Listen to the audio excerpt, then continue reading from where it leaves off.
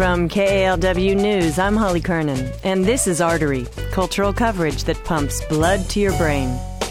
St. Vincent de Paul is an organization that helps the homeless and the poor, and it's always in need of more money to do that work.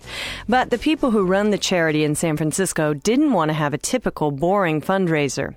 So they decided to tap into the local design community to turn discarded clothes into couture. This weekend, they'll hold a fashion show and auction off these remade clothes to raise money as well as awareness. Emily Wilson has the story. Stuff in here, and then this box I've collected.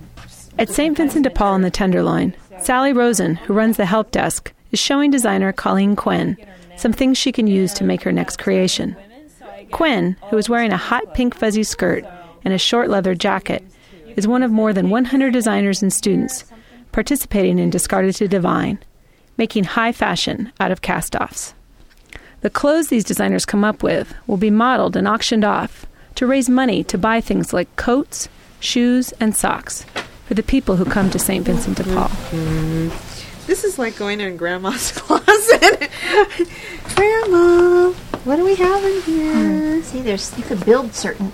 With Barbara Cupper from the Fashion Institute of Design and Merchandising, Quinn looks through the racks and sorts through bins of clothes to find something she can remake into the perfect outfit. I like that. Why don't you make a denim dress with a shrug, a knit shrug? I know, that would be so cool. That's so cool, right? The idea for Discarded to Divine came from a TV show. Rosen needed to plan a fundraiser, and she wanted something different and related to what St. Vincent de Paul does. My first thought was, well, we could do a fashion show, but that seemed a little sort of boring. So it just happened to be around the time of Project Runway, and so I was watching, that happen, and I thought, well, wouldn't it be great if we could get students and designers to come in and deconstruct our clothing and then reconstruct it into wearable art. Rosen says the designers love being involved in the event and using their skills to help others. That's certainly true for Quinn. In the South of Market workspace, she has created a whole new outfit from the discard pile.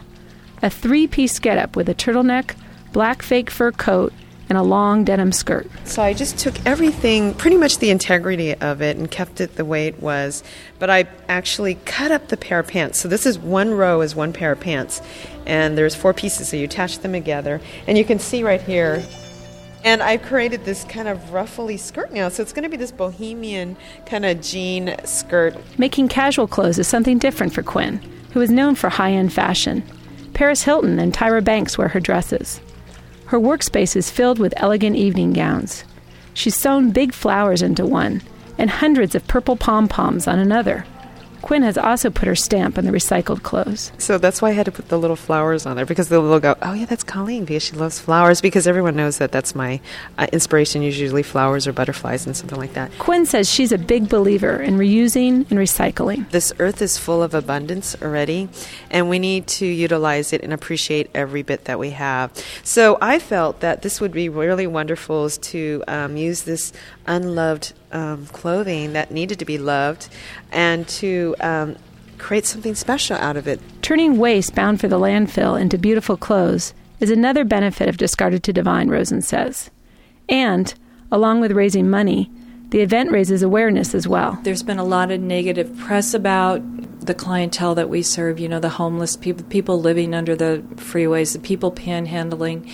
But many of those people are people that really, without the support of our organization like St. Vincent de Paul and several other around the city, they would find it very difficult to survive. Rosen hopes the event inspires us to look beyond appearances, in human beings as well as clothes. I mean, that's sort of the tie-in. We're dealing with people that are sometimes considered the discards of the society. On Saturday night, models from the Ford agency will wear the denim skirt and turtleneck by Quinn, along with funky cocktail dresses and elegant evening gowns created out of a discard pile.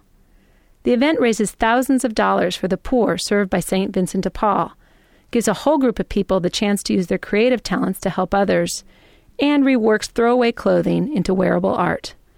Not bad for a fashion show. For Artery, I'm Emily Wilson.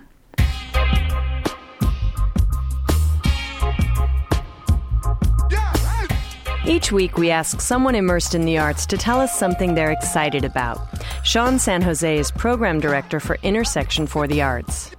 Well, the thing I want to talk about is a really exciting, I don't know what to call it, to accurately describe its ambitions, for it's not merely a gallery showing or even an installation, but Victor Cartagena has a new exhibition installation, Soundscape, if that covers it all. At least it touches on a few of the areas, called The Invisible Nation at Galeria de la Raza in the Mission on 24th Street there. In theory, he's a visual artist, but the video, the sonic elements, they're so prominent and they're so well integrated into the piece. It's really like seeing something living. It's the closest to being in a live environment with art. And I'm not a gallery person. I certainly can be turned on by it and into it, but his stuff really, always takes me emotionally first, and I think that's what's so. It's certainly striking visually, but more than that, it's emotionally what it does. And I think it has to. Invisible Nation, I imagine, has to do with the real nation of people, the people also that have been disappeared before by governments, all kinds of things like that. It's gratifying and also grounding to know that there's someone that's creating work that is in response to the world that we all live in. And that's why it's also cool that it's at a place like Galeria that's right there, in the Mission. And the people they're talking about probably walk right by there every day. Victor Cartagena's show Invisible Nation will be at Galeria de la Raza through May 16th. Cartagena will be speaking there Sunday, April 26th. For more information on that or anything else you hear on Artery, go to kalw.org and click on the Arts and Literature tab. It all makes sense when you're away. The music you're listening to right now is the Federalists, yet another great Bay Area band.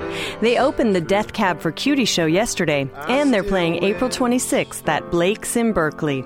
For Artery, I'm Holly Kernan.